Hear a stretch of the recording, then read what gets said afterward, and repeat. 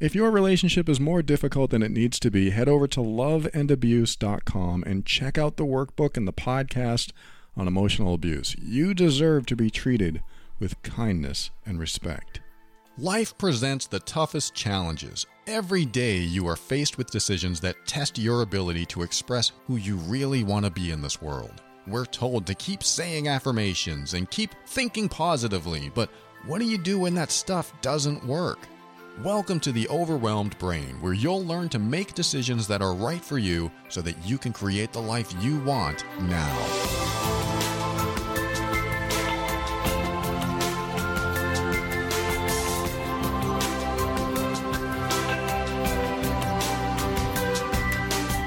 Hello and welcome to the show. My name is Paul Coliani and I am here to help you increase your emotional intelligence so that you can avoid dysfunction, handle toxic situations with grace and ease, and show up as your authentic self.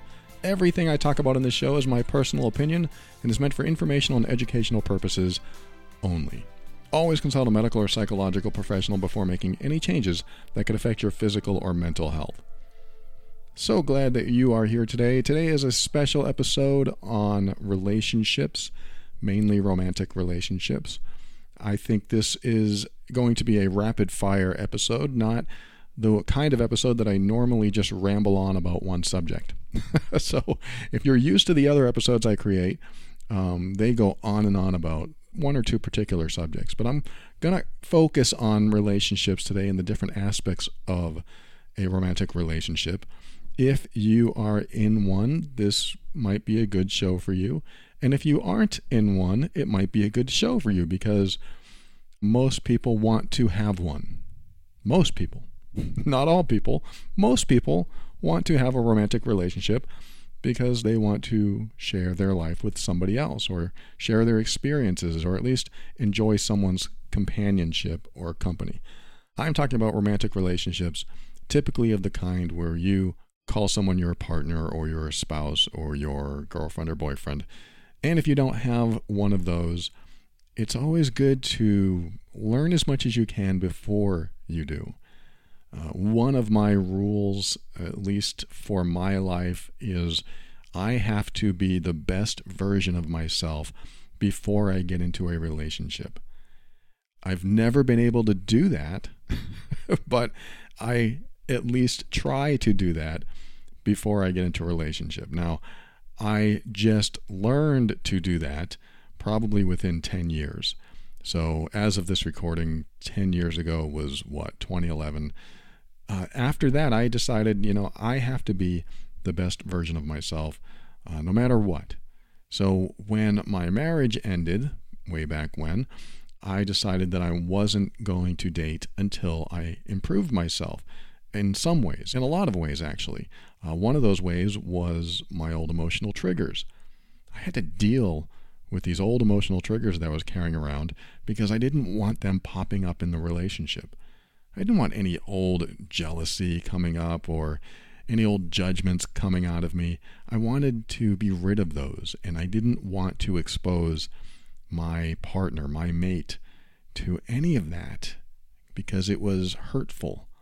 And I don't want to hurt my partner. So I think if you're not currently in a romantic relationship, it's important to improve yourself to the point where you do not carry some old baggage into the relationship. And I'm not saying that anyone can do this successfully. I mean, some people may be able to, but even after I worked on myself and got into a relationship, you don't realize the triggers that you have until somebody else triggers you. Somebody has to be the stimuli for your trigger. So that's what happens is when you get into a relationship, suddenly you find maybe the triggers that you haven't dealt with yet, or maybe the same triggers that you thought you had dealt with or healed from, but they're still there because there are certain circumstances that trigger it. So if I told this to somebody the other day, if Christmas comes once a year and you've had 11 months of bliss, you may get triggered during Christmas for some reason, and suddenly you have to deal with this trigger. So you may go into a relationship thinking, wow, this is great. 11 months, everything has been wonderful. And then at 12th month, things start happening, and you wonder, why is this happening now? It's because a lot of events that can occur and cause you to be emotionally triggered sometimes take time for them to appear in your life. Not that it has to be like a yearly cycle or an anniversary or a holiday or anything like that, but that can happen too. But you could go for years and then get triggered by something, then you have to deal with it. The good news is, if you have worked on yourself and improved yourself, or at least are continuously working on yourself and always wanting to address the stuff that comes up inside of you so that you don't carry it into the relationship, and you're willing to focus on yourself so that you don't expose your partner to maybe hurtful behavior, then when these triggers come up, you'll have the tools and resources to deal with them. And this is probably one of the most important things that I learned, especially when I was married, because I ruined my marriage and I ruined most of my relationships in my life by being hurtful, by being emotionally abusive in certain ways, in a lot of ways sometimes. I was highly judgmental. I was highly critical of their behavior. I was somewhat controlling, and I definitely used guilt as a control mechanism to make them do what I wanted them to do. And it's embarrassing to admit, but I want to tell you this because people that do this, either to you or if you're the one that does it to somebody else, are capable of changing. They are capable of healing. But they have to care enough about the other person and themselves to want to heal. They have to care about the other person by developing or showing empathy. You experience empathy by pretending you're in their shoes and feeling what it's like to be them experiencing the behavior. And that empathy is going to help you feel what they feel. And if you feel bad about that, then that's a very big incentive to change. And they have to care about themselves enough to want to change. When I was in my previous relationships, I didn't want to change. I didn't think I was wrong. I knew I was right. That was how sure I was. I knew I was right about what I was being critical about or judgmental about. I knew that I had to control my partner, and I mean that in a very subtle way. I wasn't like overtly controlling, but I was subtly controlling, using guilt as a means to control my partner. And if they felt guilty, then they would change their behavior. That was my thinking. It was a very dysfunctional thinking and a very emotionally abusive way of behaving.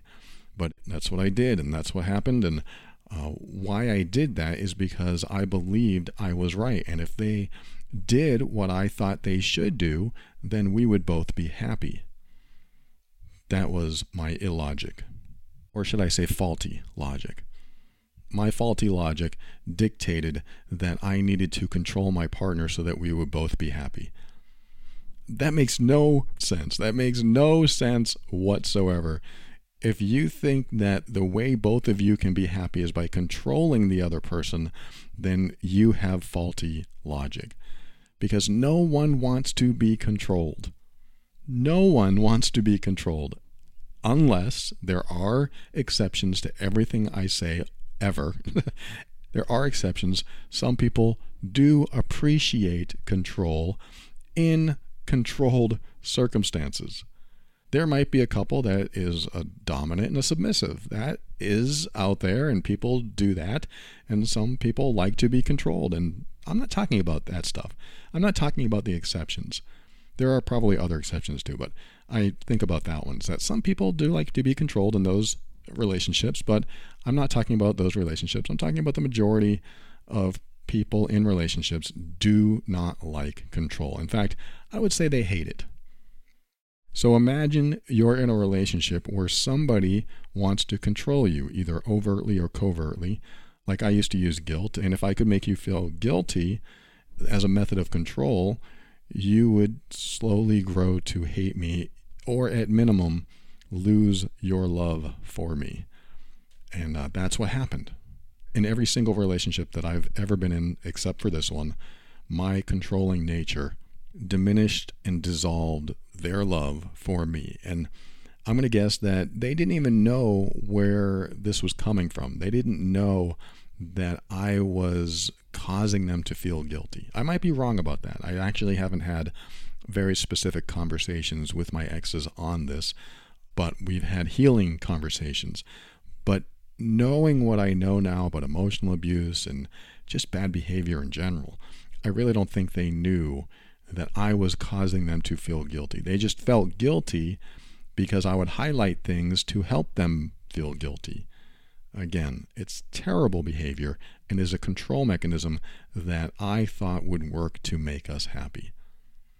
Again, it's faulty thinking. It's faulty logic. So if you are controlling or somebody else is controlling you, know that there probably is an underlying hatred in there because of the control. That's a big one, right? I mean, if you have any control in your relationship, somebody controlling you or you controlling somebody else, there's an underlying hatred in there. So think about that next time you want to control someone else's behavior or they want to control yours, that the underlying hatred sneaks into the relationship and acts in a way to destroy the relationship, even though the motive is to make the relationship better. In most cases, there are some people that control because they don't care and they want you to do what they want you to do, and it doesn't matter. It's not about love. It's not about support. It's about, I'm going to control you no matter what. I'm not talking about that either. That's another exception that I'm not necessarily talking about. I'm talking about normal relationships where somebody wants to control somebody else. When you have control in a relationship, there's an underlying hatred, or at least some sort of major negative thing, because no one wants to be controlled. And when you have that, your relationship is going to suffer and probably fail. And control is one major component of emotional abuse. And that's why I do my other show, Love and Abuse. You heard it at the beginning, loveandabuse.com. And it is very helpful for people that are in these controlling, manipulative, emotionally abusive relationships, because it educates you and it makes you aware of what behaviors are not healthy. Because I really believed for a long time that this control that I thought I needed to have over my partners was a healthy thing. That is not healthy thinking. I thought it was healthy. It wasn't. It's not healthy thinking. I thought I was doing them a favor by helping them to behave in a way that was up to my standards. That is very unhealthy because it's controlling someone else. It's all part of the controlling thing. So I'm going to bring this back to what my goal is for today's episode, which is sort of rapid fire responses to relationship questions. I get emails that stack up for months. They really do. They're just stacking up, because I get them every day. There's a lot of people that send me messages. I appreciate all the messages, and I'm not saying don't send them. I'm saying that if you do send them, please don't expect a timely response. So I appreciate people that send those messages and share their life and share their struggles with a complete stranger. I mean, the people who send me these messages, I don't know them, and they are opening up, and I'm honored that they would share that. So if you sent me a message, I am grateful that you shared this with me. And yeah, you get to know me on the air, and I guess that makes me someone you know, but it is an honor to be trusted when we had never met. So I appreciate that. I'm grateful for that. But yes, today we're going to have a rapid fire episode. I'm not going to spend too much time rambling on a single topic. I'm going to go through probably 2 to 4 relationship questions, and we will see how far we get. And I hope to be able to help you with any relationship challenge you're going through. And as a reminder, and I'm going to say this again in the next segment, I have addressed so many relationship issues on this show that you may not know that I've addressed them. You may not know of some of the subjects that I've addressed, which is why I highly recommend you go to theoverwhelmedbrain.com and use the search field to look for a subject matter. And I would just type one word. Like if you're looking for judgment, just look up judgment, the word judge or the word judgment. If you're looking for the obsessive thoughts you have about your ex, look up the word obsess. because it's going to find all the variations of the word obsess, obsession, obsessing. And also click on the podcast. Like all episodes of the podcast, I have put a description in each episode. And if you go to the podcast page, there's a great search feature there. And you can look up anything: anxiety, depressions, relationship, insecurity, self-worth, self-esteem. Look up anything that you're struggling with, and you should be able to find it. I've talked about almost everything. So when we come back, I'm going to start the rapid fire question and answers, and we'll see if I can get to them all today. Really great to have you here. Hope you get something from this episode today. We'll be right back.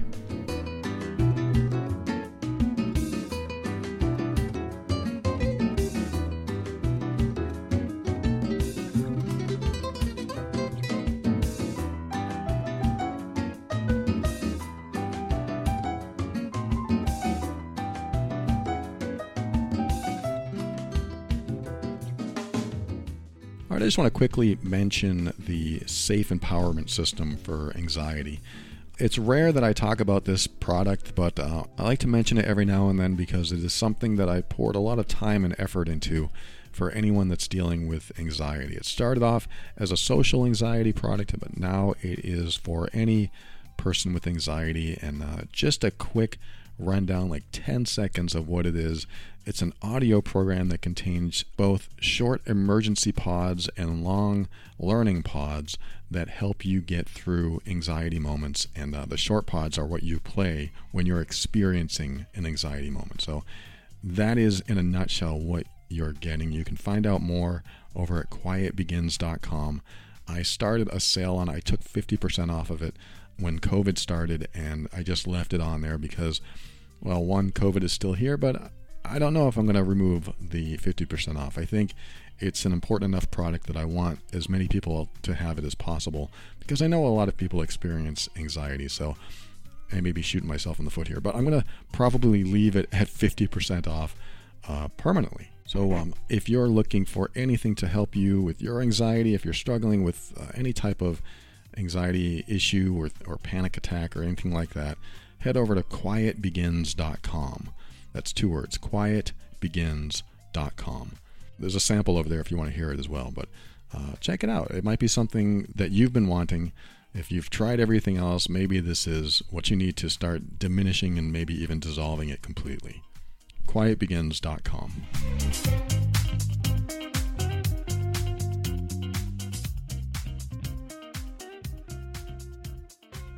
Welcome back. This is going to be the rapid fire relationship episode. This might be one of many relationship episodes that I do, at least special episodes, one-offs here and there. So we'll consider this rapid fire episode number 1. I don't think I'm going to call the episode that, but what I'm going to do is just read you these emails, or at least portions of them, as fast as possible. And let's see if I can actually come up with a succinct, condensed version of an answer. Again, I covered a lot of this stuff in previous episodes, but sometimes it's helpful to have a few different subjects in one episode to give you as much information as possible. So here we go. Let's get started. Number 1 is, today I'm writing about my relationship. I have gotten myself in a bad habit where I date someone, they break up with me, and then they want to get back together. The breakup usually comes after a period of arguments where they say I'm verbally abusive, and I know this stems from my own insecurities, like jealousy, for example. I'm trying to work on that, and I have improved my insecurities quite a bit. So basically, after a little while, the guy breaks up with me because they can't deal with it anymore, and they say being with me is like walking on eggshells, and nothing is ever good enough. However, after less than a month, they come back to me, and they want to reunite. This has happened to me about 3 times now. Now I'm in a situation where I have reconnected with my last boyfriend, who I had a wonderful connection with, and I really did think I loved, but after 5 months, we haven't spoken. He said from the outset that he wants to be back with me. I love being with him, but my ego is struggling to get over the dumping. Should I move on and start with someone new, or acknowledge my past mistakes that probably led him to break up with me and start fresh? We both want the same things in the future, and I can see us having a nice life if we can both move on. Okay, thank you for sharing that. Thank you for the messages. A couple things going on there, like your jealousy. I do have episodes on jealousy. Go to theoverwhelmedbrain.com, type in the word jealous in the search field, and definitely listen to those if you are still struggling with that. The other thing that really stands out is something I want to address is if you decide to get back with this guy, which it sounds like you are, that why don't you survey him? It's going to sound a little strange, but why don't you give him a survey in the form of a few questions? I mean, this is something that like an email list. Have you ever signed up for an email list and you realized, I don't want to get these emails anymore? So you click unsubscribe, and then it takes you to an unsubscribe page, and they ask, wait, why are you unsubscribing? Did we do something wrong? They are surveying you because they want to find out why you're leaving the list or why you don't want those newsletters anymore. I think the same thing can happen in a relationship that's reconciling, especially one where somebody broke up with you and they want to come back. I think it's an important question to ask, a few questions actually. Why do you want to come back? They may say, well, I love you and I miss you. And then after you get those answers, you ask, why would you want to be with someone that you walk on eggshells around? And find out what they say about that. Now, what you're doing, yes, you're bringing up the past. There might be some old emotional triggers there, but I think you have to get these out of the way. You have to bring them up front, put them on the table. Let's talk about them, because you want to know why they're coming back, even though they broke up with you, so that you address all the reasons they broke up with you. Because if you ask, why are you coming back if you feel like you walk on eggshells around me all the time? Aren't you afraid? Here's another question. Aren't you afraid that I'll be the same way, that you'll be walking on eggshells again? And see what they say. See if they have an answer for this stuff. I think it's important to find out why they're coming back, just like the survey when you unsubscribe. They're asking you why they're leaving. Now, you already know why they're leaving, but now you want to know why they're coming back, because you want to know where they are. If they say, well, I don't want to walk on eggshells again, then what's going to happen if you ever hear me being controlling or jealous or insecure or whatever? What's going to happen when that happens? Are you going to say something about it, or are you just going to walk away? You don't have to ask these specific questions, but I believe it's important to establish their why and what they're going to do if and maybe when it happens again. This is a great opportunity to open up the conversation. If they act the same way they did before and start feeling like they can't share things with you, and they start walking on eggshells and they're always afraid to be around you, then that is going to lead to the same thing. So this is why I think that you should mention the behavior. I mean, you said you're working on it. Maybe you're healing from it too. Mention the behavior that you did before. And yes, you can tell them, I've worked on that and I am working on that. But if and maybe when it happens again, what are you going to do? What are you going to say? This will prepare both of you for when it does happen again. So you could have the conversation of, all right, if this happens again, I want you to say this. You can tell this person that. You can say, I want you to tell me, hey, you're doing that thing again. And that's what made me leave last time. They may say something like that. You could certainly say anything you want. That's the thing that gets me angry. That's what makes me afraid of you, or whatever they say. That would be something to establish. So this is my rapid fire answer to you, is survey them when they get back into the relationship. Anyone that gets back into a relationship after breaking up with you, I think you want to know why. I think you want to know all the reasons why they want to return, because you need to know what they're returning for. If it's just a fantasy, they only remember the good times but forget the bad times, which might be okay if there are no more bad times. But if you think the bad times could come up again, you need to address these right up front and talk about them so that when they do come up, if they do, then you've already conversed about them and you have an established procedure that you go through. It sounds so logistical, I know. Create a procedure so when it happens, you follow that procedure. But I think it's a good idea. Talk about it before it happens, so when it happens, you have steps to go through. Let's talk about this. Let's bring it out into the open. This is what happened last time, so let's just take care of this. And also be honest about what you want from them. Do you want them to walk on eggshells? And if not, what do you want them to do? I think it's an even more important thing to think about. What do you want them to do if it's not be afraid of you or walk on eggshells or what they said? What they say, nothing is ever good enough for you. Okay, let's just say that that's where they get. Nothing is ever good enough for you. What do you want them to do or say? Because that's what's going to happen. If that's still in there somewhere in you and they feel that or hear that from you, they're going to need to know what to do from you, because obviously they don't know what to do, which is why they're breaking up with you. So tell them what to do. Like, I remember my girlfriend really being aggressive with me one time. I think I already talked about this on another episode, but she was being really aggressive, and I was starting to feel a little intimidated and a little bit angry. And I thought, okay, I could either sink into myself and just be apologetic and say, I'm so sorry, I'll do whatever I can to make things right. Or I could step into myself and say, hey, look, you're being disrespectful. You need to back off. And I chose the latter. That's exactly what I did. I told her, look, you're being disrespectful, which she was, and you need to back off. And she did. And later on, we had a conversation about it, because in the past, I would let people do that to me. I would let people disrespect me. So I finally decided that even at the risk of the relationship, I was going to say, back off, you're being disrespectful. And believe it or not, that brought us closer. That strengthened our bond, because when I told her that, later on she said, I am so glad you told me that, because so many people let me just steamroll right over them. And I thought, wow, that's the first time I've ever done that with someone. And I always thought it was better to just back off myself. But to stand up and say it to you at the risk of losing you, because I really believed if I told her to back off, she was going to be upset with me and not want to deal with me. She said, no, I'm so glad you did that, because it proves to me that you won't stand for my behavior when I do that. And it's not that she was doing bad behavior all the time. She rarely did that.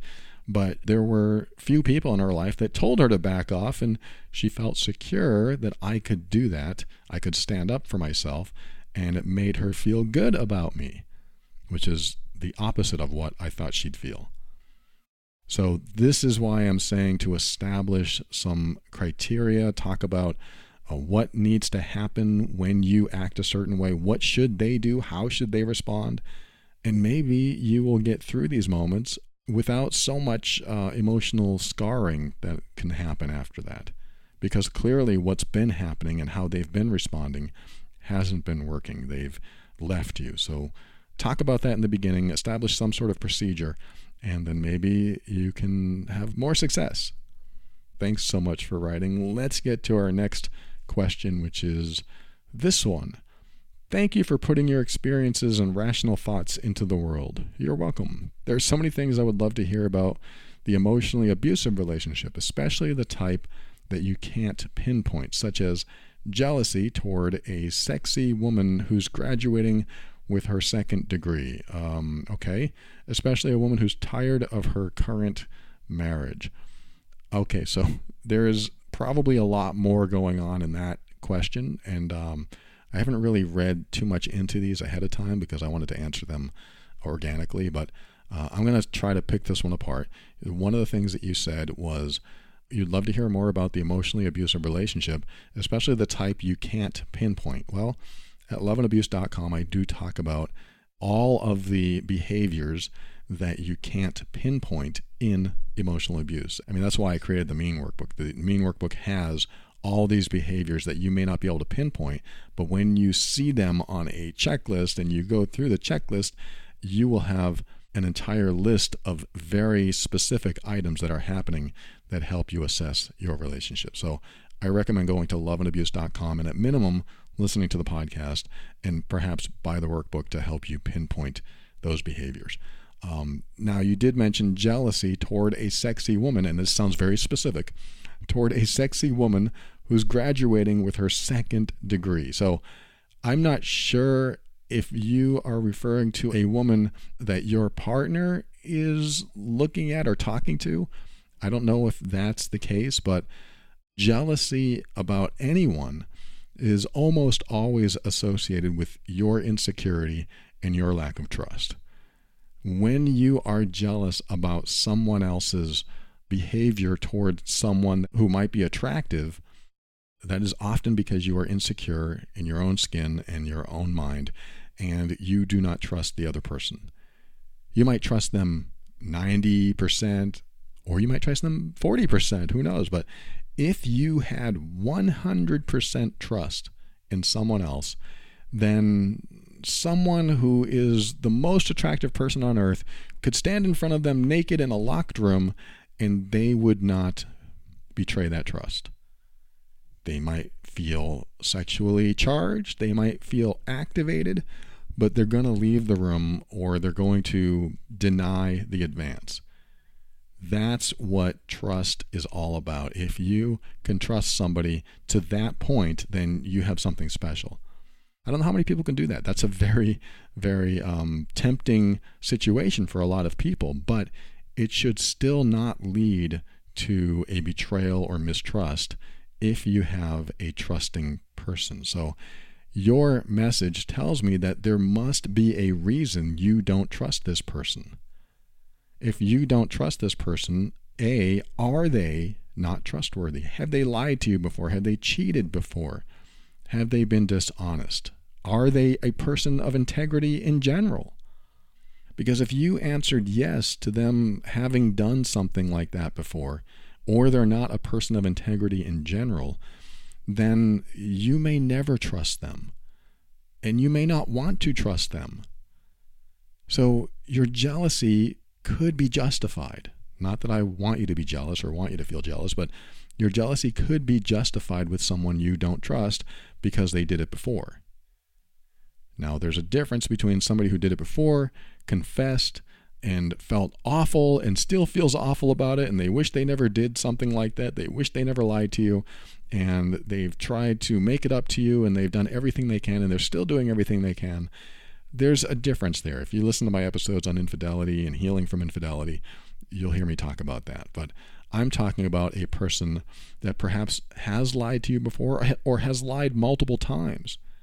If they've already established who they are and you expect them to be any different, then you will probably continue to feel jealous, in this case at least, where somebody is attractive and you don't know if they're going to be with that person or not.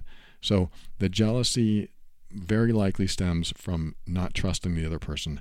However, if that person is trustworthy and you've never had a reason not to trust them and they've never lied to you or cheated on you or anything like that that you know of, then we turn the attention back on ourselves and we ask, why am I insecure?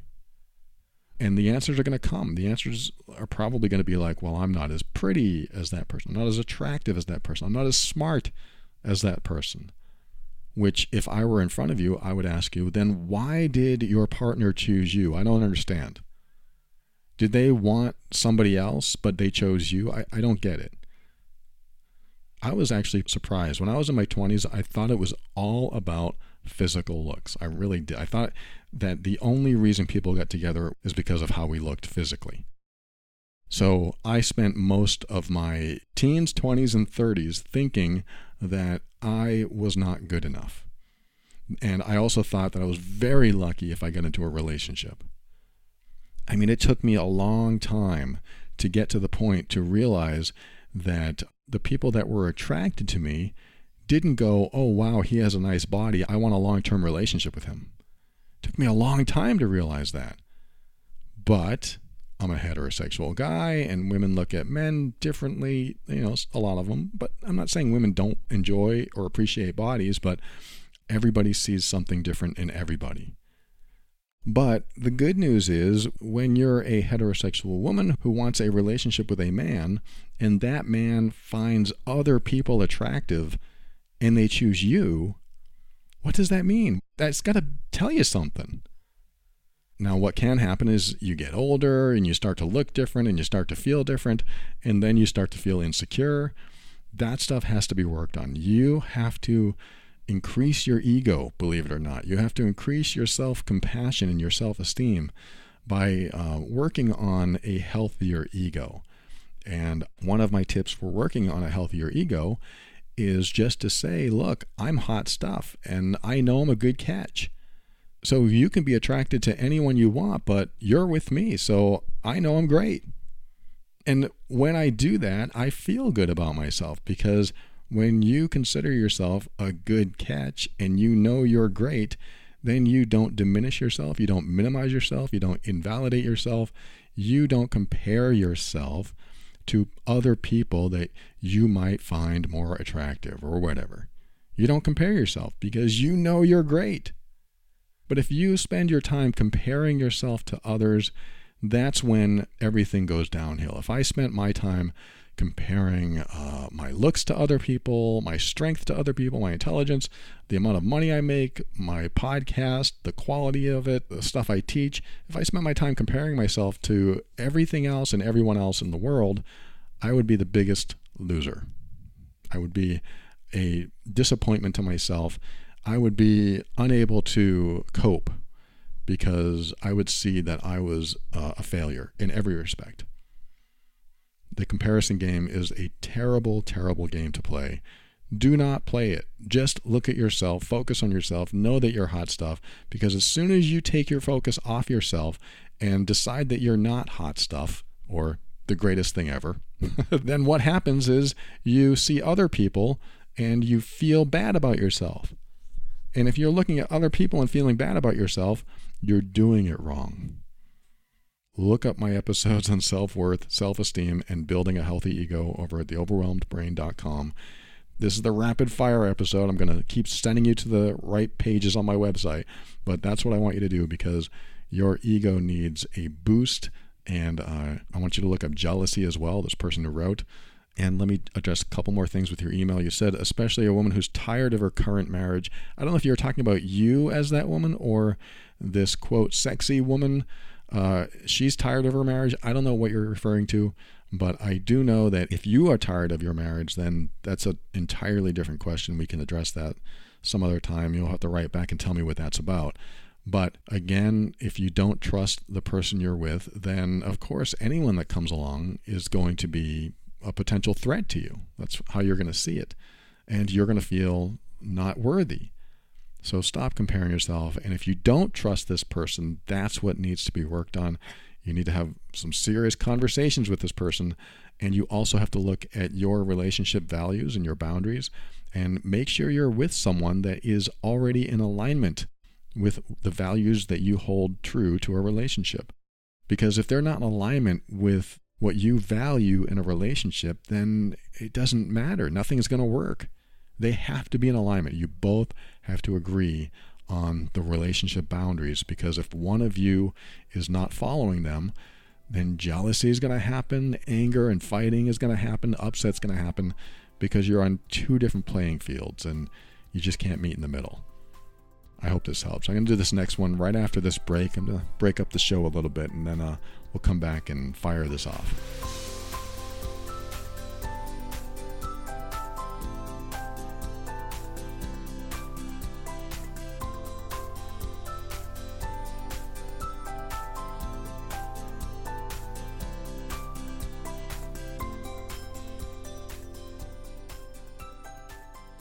Welcome back. Let's get to one more before we say our thank yous and goodbyes. This email goes like this. I listen to your podcast often and I enjoy the content and I appreciate you sharing your story with us. I've been dealing with this man off and on since, I'm not going to say the year for privacy reasons.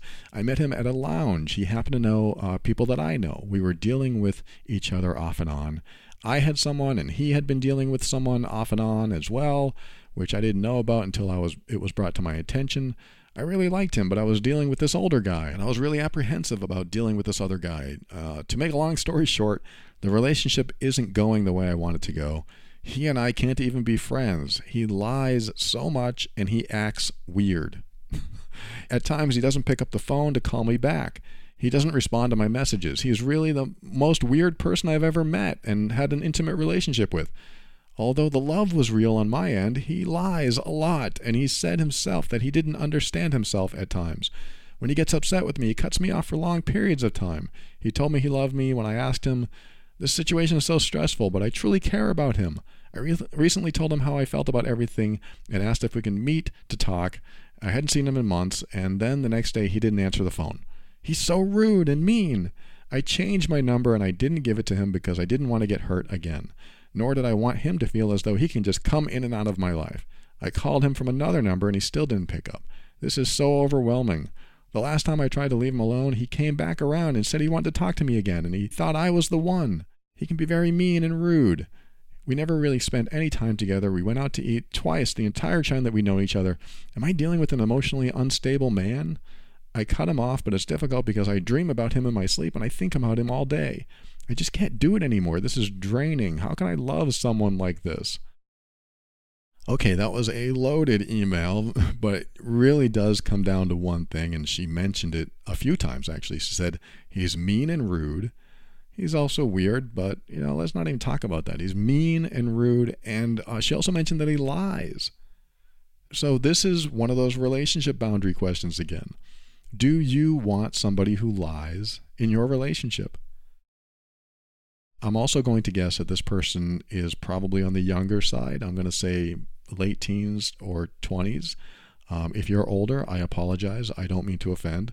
But it does sound like perhaps that you have not been in too many relationships, because if you are considering or reconsidering reconciling with this guy, coming back together with this guy, you probably don't have enough references of what a healthy relationship looks like and what it feels like.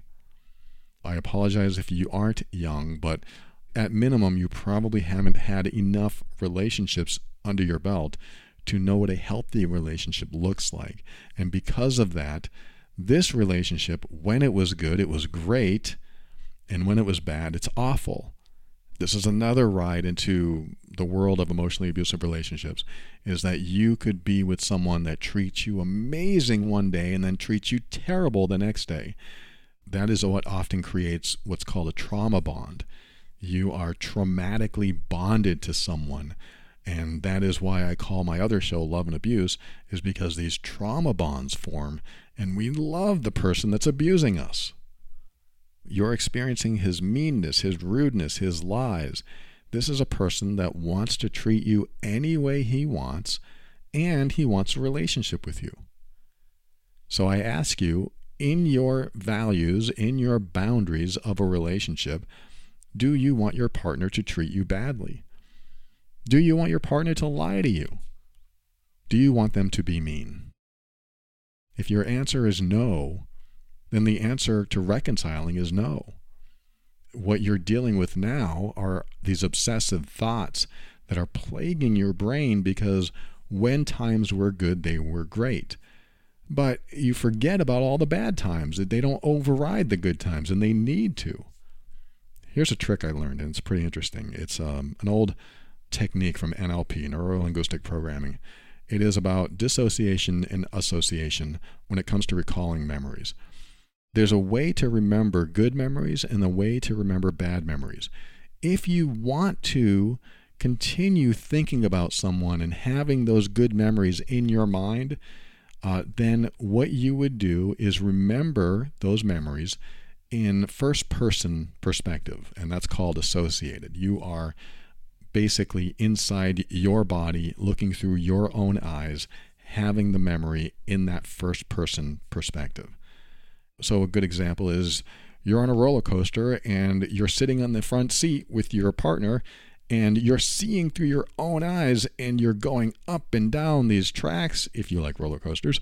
And if you don't, then you probably don't want to do this exercise, but you're in the front seat of this roller coaster and you look to your right or your left, wherever your partner is, and you can see their smiling, happy face. And you're experiencing this as if you are riding it. You can feel the air on your skin. You can hear the happy screams, the wind, all the sounds of the park or the carnival. And you can smell the air. You can smell the cotton candy. This is all associated. This is all first person. And so you're whipping along on the track and you're just having the time of your life with the person that you love. And that memory is just so fresh and so wonderful. And you experienced it first person. Now, take that memory and see yourself in the front seat of that roller coaster with your partner, but instead of being on the roller coaster, You're in line waiting for the roller coaster. You're still in the front seat. That is you up there. But you're looking at it from a third person, dissociated perspective now. I want you to see the roller coaster and you two in the front seat going up and down and around the loops, and ask yourself, is this the same experience? Your answer, I'm going to guess, will be 100% no. You see them having that experience, but you are dissociated from that event. You are watching it from afar. And what that does is it takes you out of the emotional state that you were in when you recall the memory. So this technique I'm talking about is if you want to help yourself stop thinking about someone, go to my website, The Overwhelmed Brain, look up the word obsess, because I want you to listen to all my episodes on obsession. I've talked about it in detail, and it'll be very helpful. And B, I don't think I've talked about this particular exercise before on the air, but when you do the association-dissociation exercise, I want you to remember the good times in a dissociated third-person perspective and the bad times in an associated first-person perspective. If I spoke too fast, I'm going to say it again. Remember the good times from a third-person point of view. You see yourself way over there on the roller coaster. You see yourself way over there having an intimate moment. You see yourself over there. You're very disconnected. It's a third-person perspective. You're looking at yourself over there. So you're disconnected from the entire visceral, emotional situation going on with you over there. That's the good times. The bad times, I'm asking you to see what's happening through your own eyes, have that first-person associated perspective so that the bad times stand out and override the good times. Remember a fight. Remember when he was really rude. Remember when he was really mean, and put yourself in your own body, looking out your own eyes, hearing through your ears, and seeing what you saw back then, seeing his face, seeing the room you were in, or if you were outside, wherever you were, hearing what else was going on besides his voice, and you're really experiencing that entire moment from the first-person perspective. Doing this exercise, remembering the good times in third-person dissociation and remembering the bad times in first-person association will start to cause the bad memories to override the good memories. And that's what needs to happen. I wouldn't often say that about most memories because, you have memories the way you have memories and just let them be. But when you're trying to get over someone that you know is toxic for you, or even other situations, you can do this with any memory that you have. When you do this, you start to help yourself override the good memories because the bad memories need to take precedence. They need to be in the forefront of your mind so that when you think about this person, whoa, that bad feeling comes up. That's what you're looking for. Because right now what's happening is you're thinking about this person and whoa, a good feeling comes up. We don't want that. Not for this case where you might end up you will end up in a toxic relationship again. You want the bad feeling to come up first because the good feeling is now overriding the bad feelings and making you forget about all the bad stuff. That's an exercise you can try, and I highly recommend you think about all the bad times and make them first person, make them associated, and any good times that come up, see yourself over there having that good time, and it's going to feel a lot different. And of course, I've said this before, and I got this from somebody in the Facebook group. They said, write down all the bad times. Write down everything they did that you can't stand so that when you think about them, you can refer to your list and go, oh yeah, all this crap happened. I don't like this at all. I don't like them treating me this way. Good thing I have this list. That might help you too. So I hope this helps you. I'm going to read the last email during the final few minutes of the show coming up right after I say my thank yous and goodbyes. And thank you so much for the people who wrote those emails. I appreciate you, and I hope that I've been helpful. We'll be right back. I'll say my thank yous and goodbyes right after this.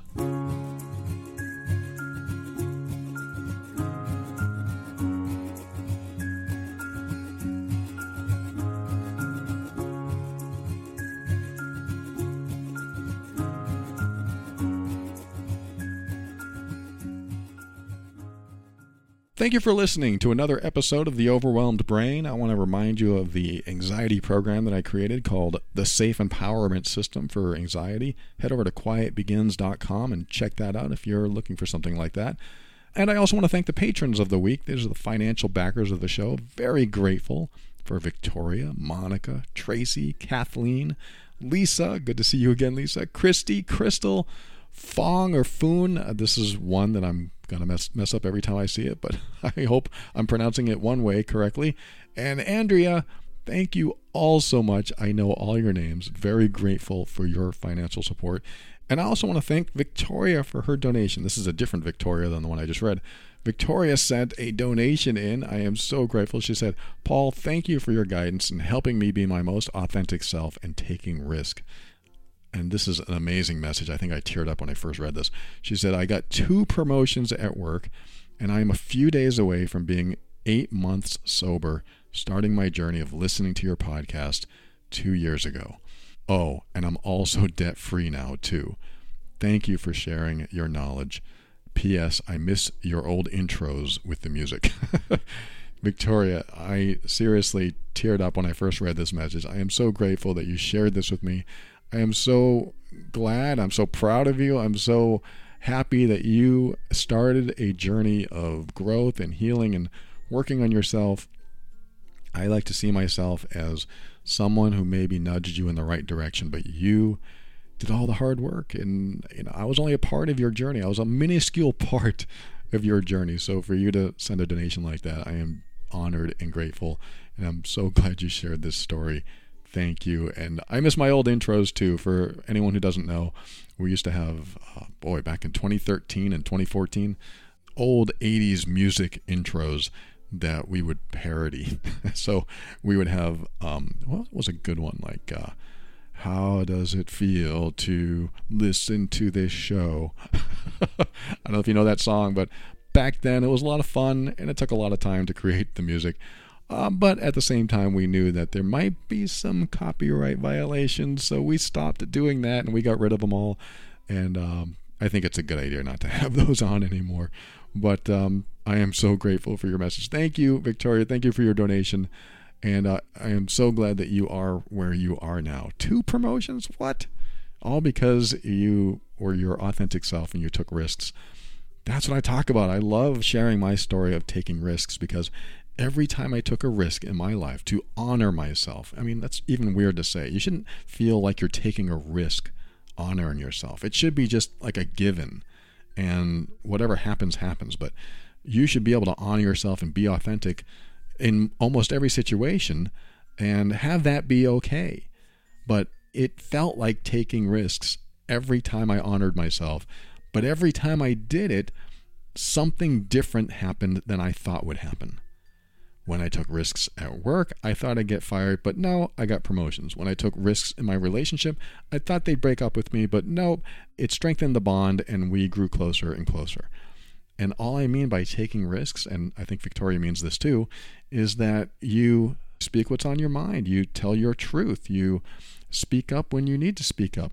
You express yourself. You stand in your integrity. You honor yourself. You let others know how you feel. And you don't do that in every single circumstance, but you do it where it matters, where you could choose to lose your power or use your power. And I think when you choose to use your power, again, in my life, 100% of the time that I chose to use my power, it has worked out for the better. And also, 100% of the time when I chose to lose my power, when I chose to back off, when I chose to let somebody else steamroll me, or I became the people pleaser, and instead of saying, no, I won't, I said, yes, I will, 100% of the time, I felt another part of me, I don't want to say die, but another part of me dissolve or shrink.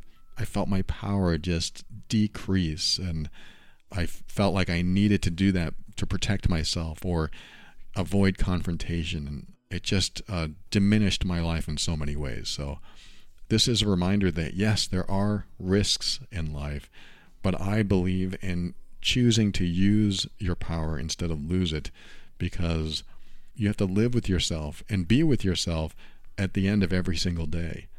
And when you have to face yourself in the mirror every day, it's a lot easier to say, you know what?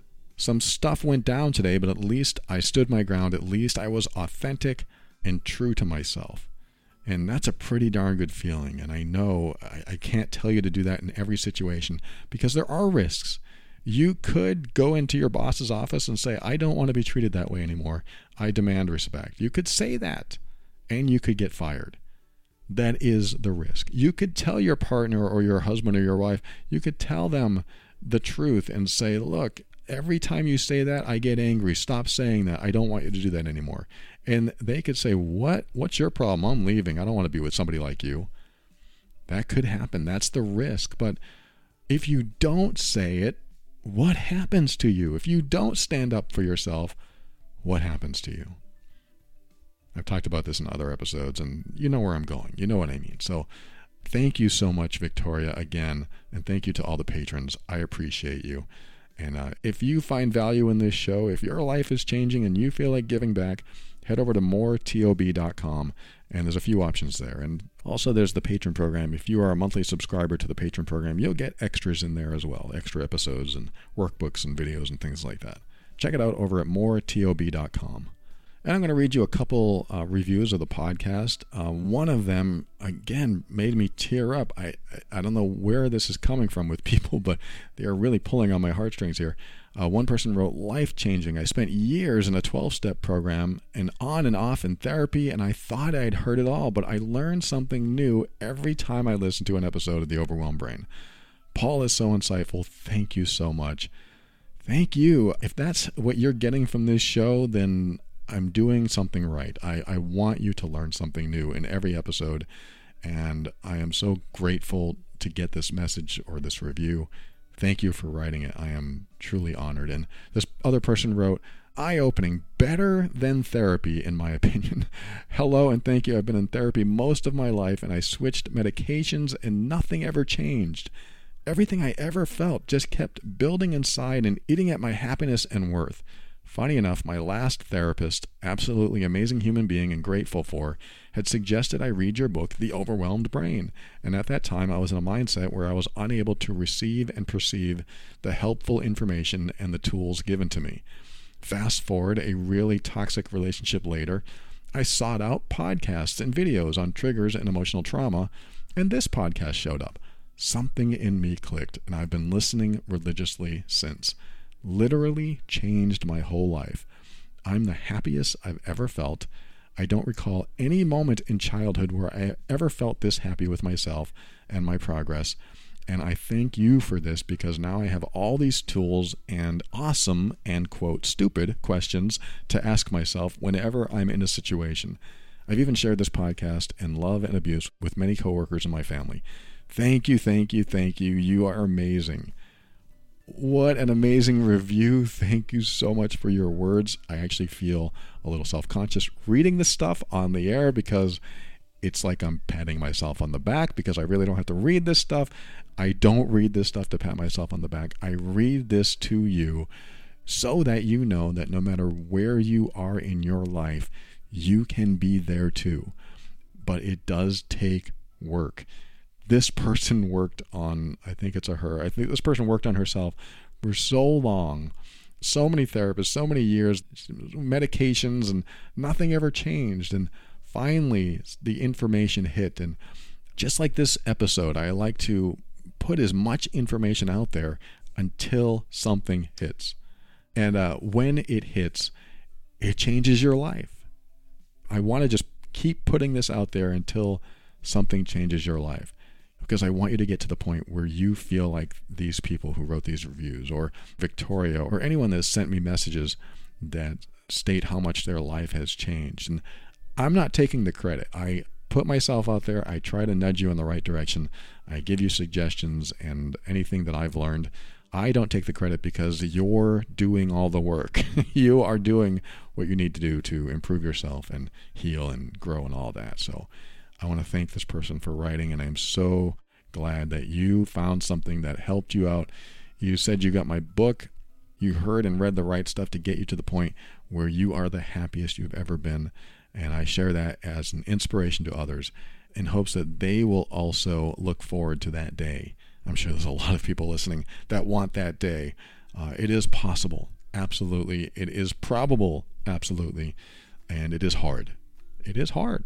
I mean, I'm not going to lie. There's a lot of stuff that I had to do to get to a point where I feel good in myself. But that took risk. That took the risk of being authentic, just like that review. It took the risk of authenticity. It took the risk of being my true self. Like I was saying earlier, you don't want to be controlled. You don't want to feel like somebody's controlling you or pulling your strings. You want to feel comfortable in your own skin. And sometimes, or often, that takes you standing in your own skin, being in your own skin, and speaking your truth, being your authentic self. There's a lot more to talk about on that, of course, and I have talked about in other episodes, but I hope these have been inspirational to you, because they certainly inspire me. They certainly remind me that I have some purpose over here, that I am doing something in a good direction. And I'm going to humbly accept these messages. Thank you again. And let me say, finally, thanks to Kevin MacLeod of Incompetech.com for some of the music transitions in The Overwhelmed Brain. And I'm going to read you that final email, see if I can give a quick fire response.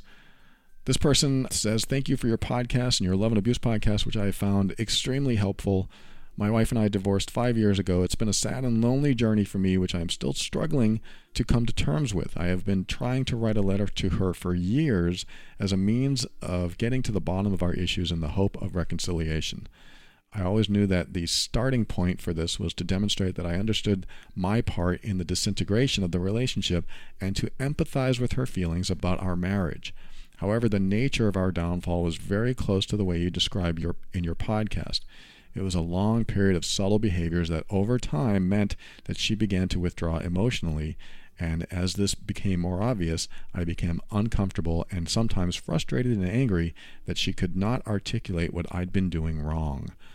Others say to me that I'm a good provider, a good dad, I'm good looking and a decent person, but none of this mattered to her.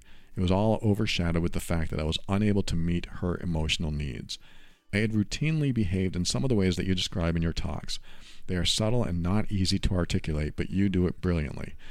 I'd like to thank you because by listening to the podcast, I was able to recognize my faults, and as a result, I was able to write the letter that I had wanted to write for 5 years but could never quite find the words.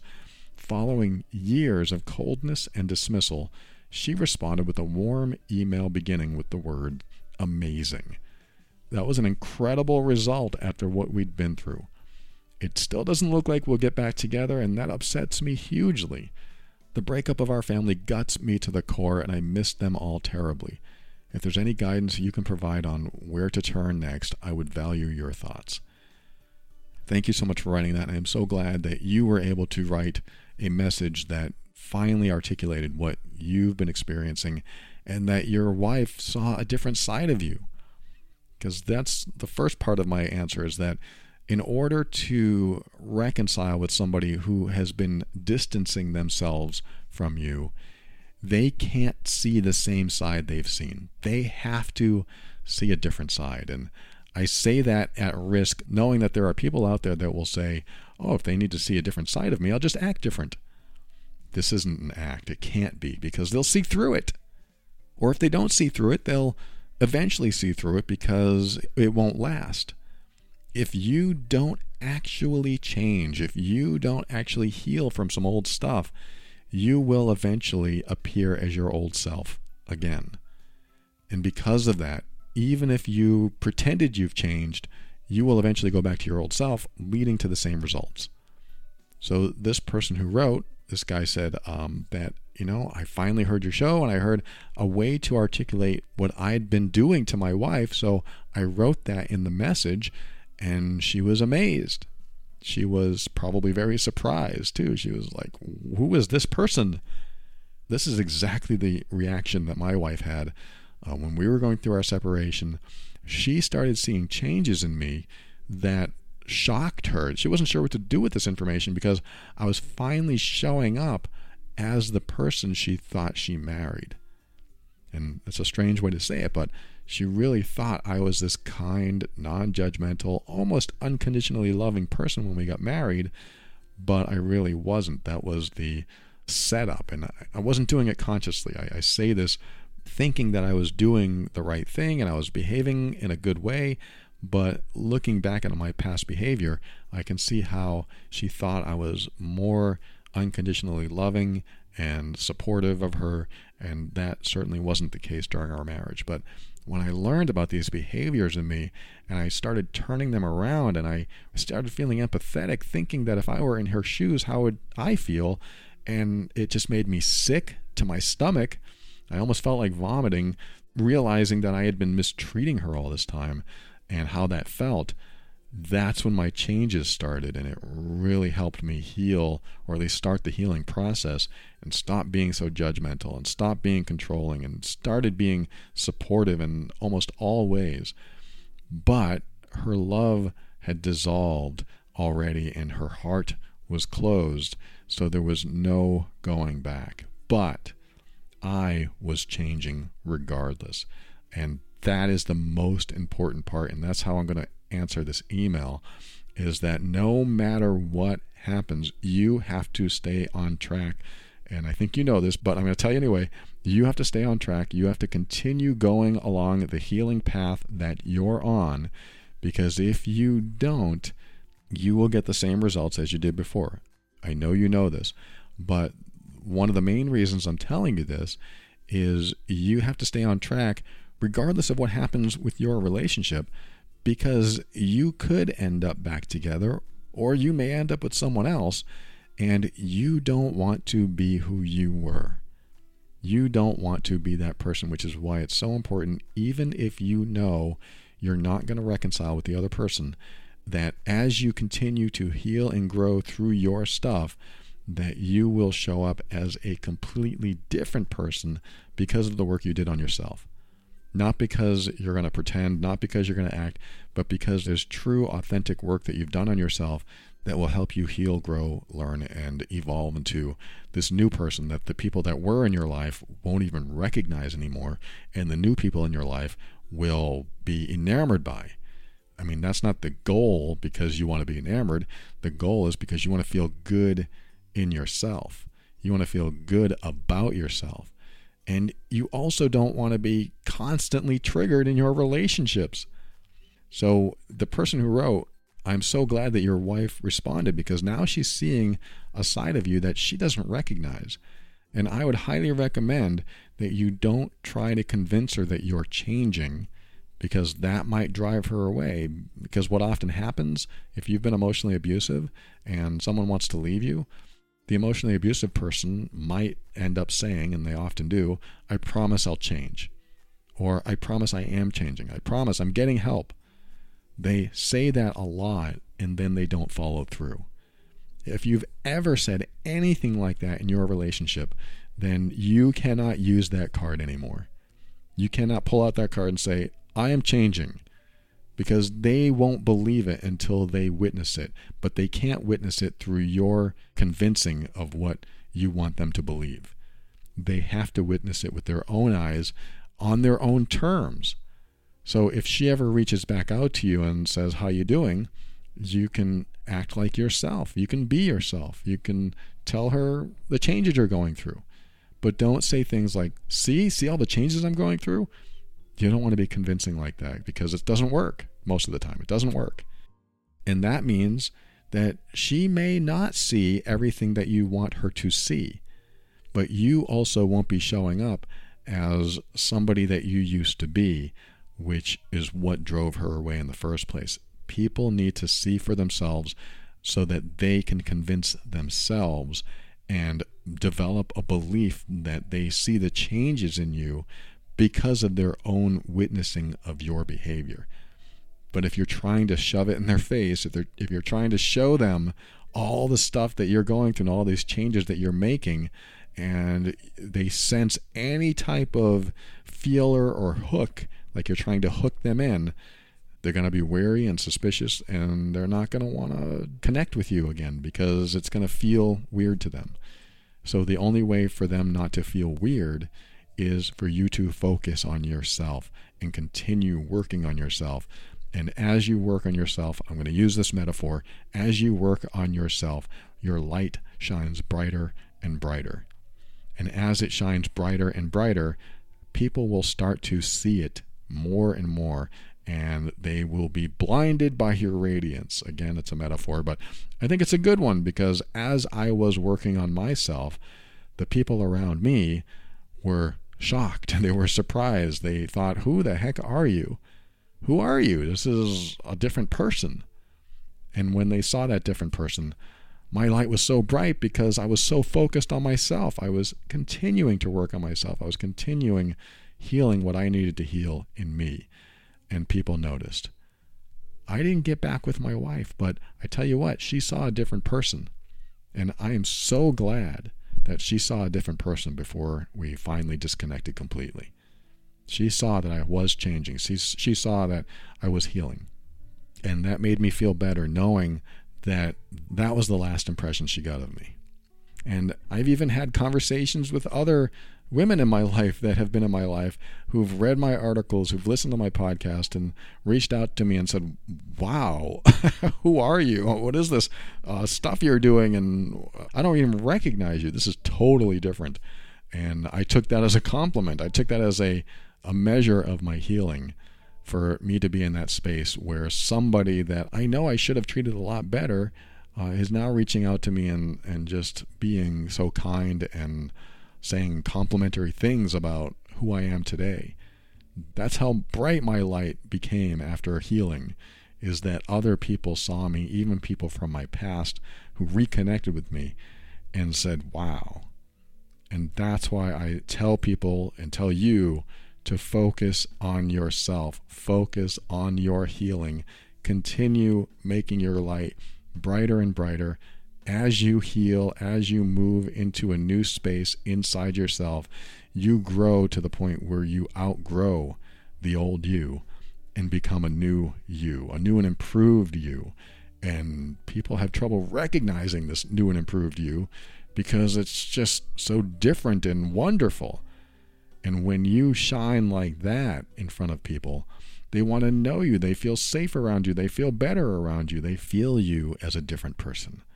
And when they feel that, that is a chance for one of two things, either reconciliation or connection with a new person. So I can't promise you, this person who wrote, can't promise you that you'll reconcile, but I can promise you that as you work on yourself, you will stop carrying the burden of old emotional triggers, and you will stop behaving from a place of doubt and fear, and you will start showing up in the world from a place of confidence in who you are and comfort in your own skin. And when you feel that way, you can walk proudly as who you are, and people will notice. Will your wife notice? That remains to be seen. But as long as you continue to improve yourself, your life will improve. And you never know where that leads. So thank you so much for writing. I wish you much strength and healing. Thank you everyone that listened today and everyone that wrote to me and I hadn't answered in months. I appreciate all of you. I appreciate everyone that writes to me. I still have your emails, and I will do my best to get to all of them. It just takes a while. It just takes a long time. But do me a favor, no matter what, if I don't respond to you right away, or if you have a question that I haven't answered yet, just keep an open mind. This is what helps you step into your power and be firm in your decisions and actions so that you can create the life you want. Always take steps to grow and evolve. You are powerful beyond measure. And above all, and this is something I absolutely know to be true about you, you are amazing.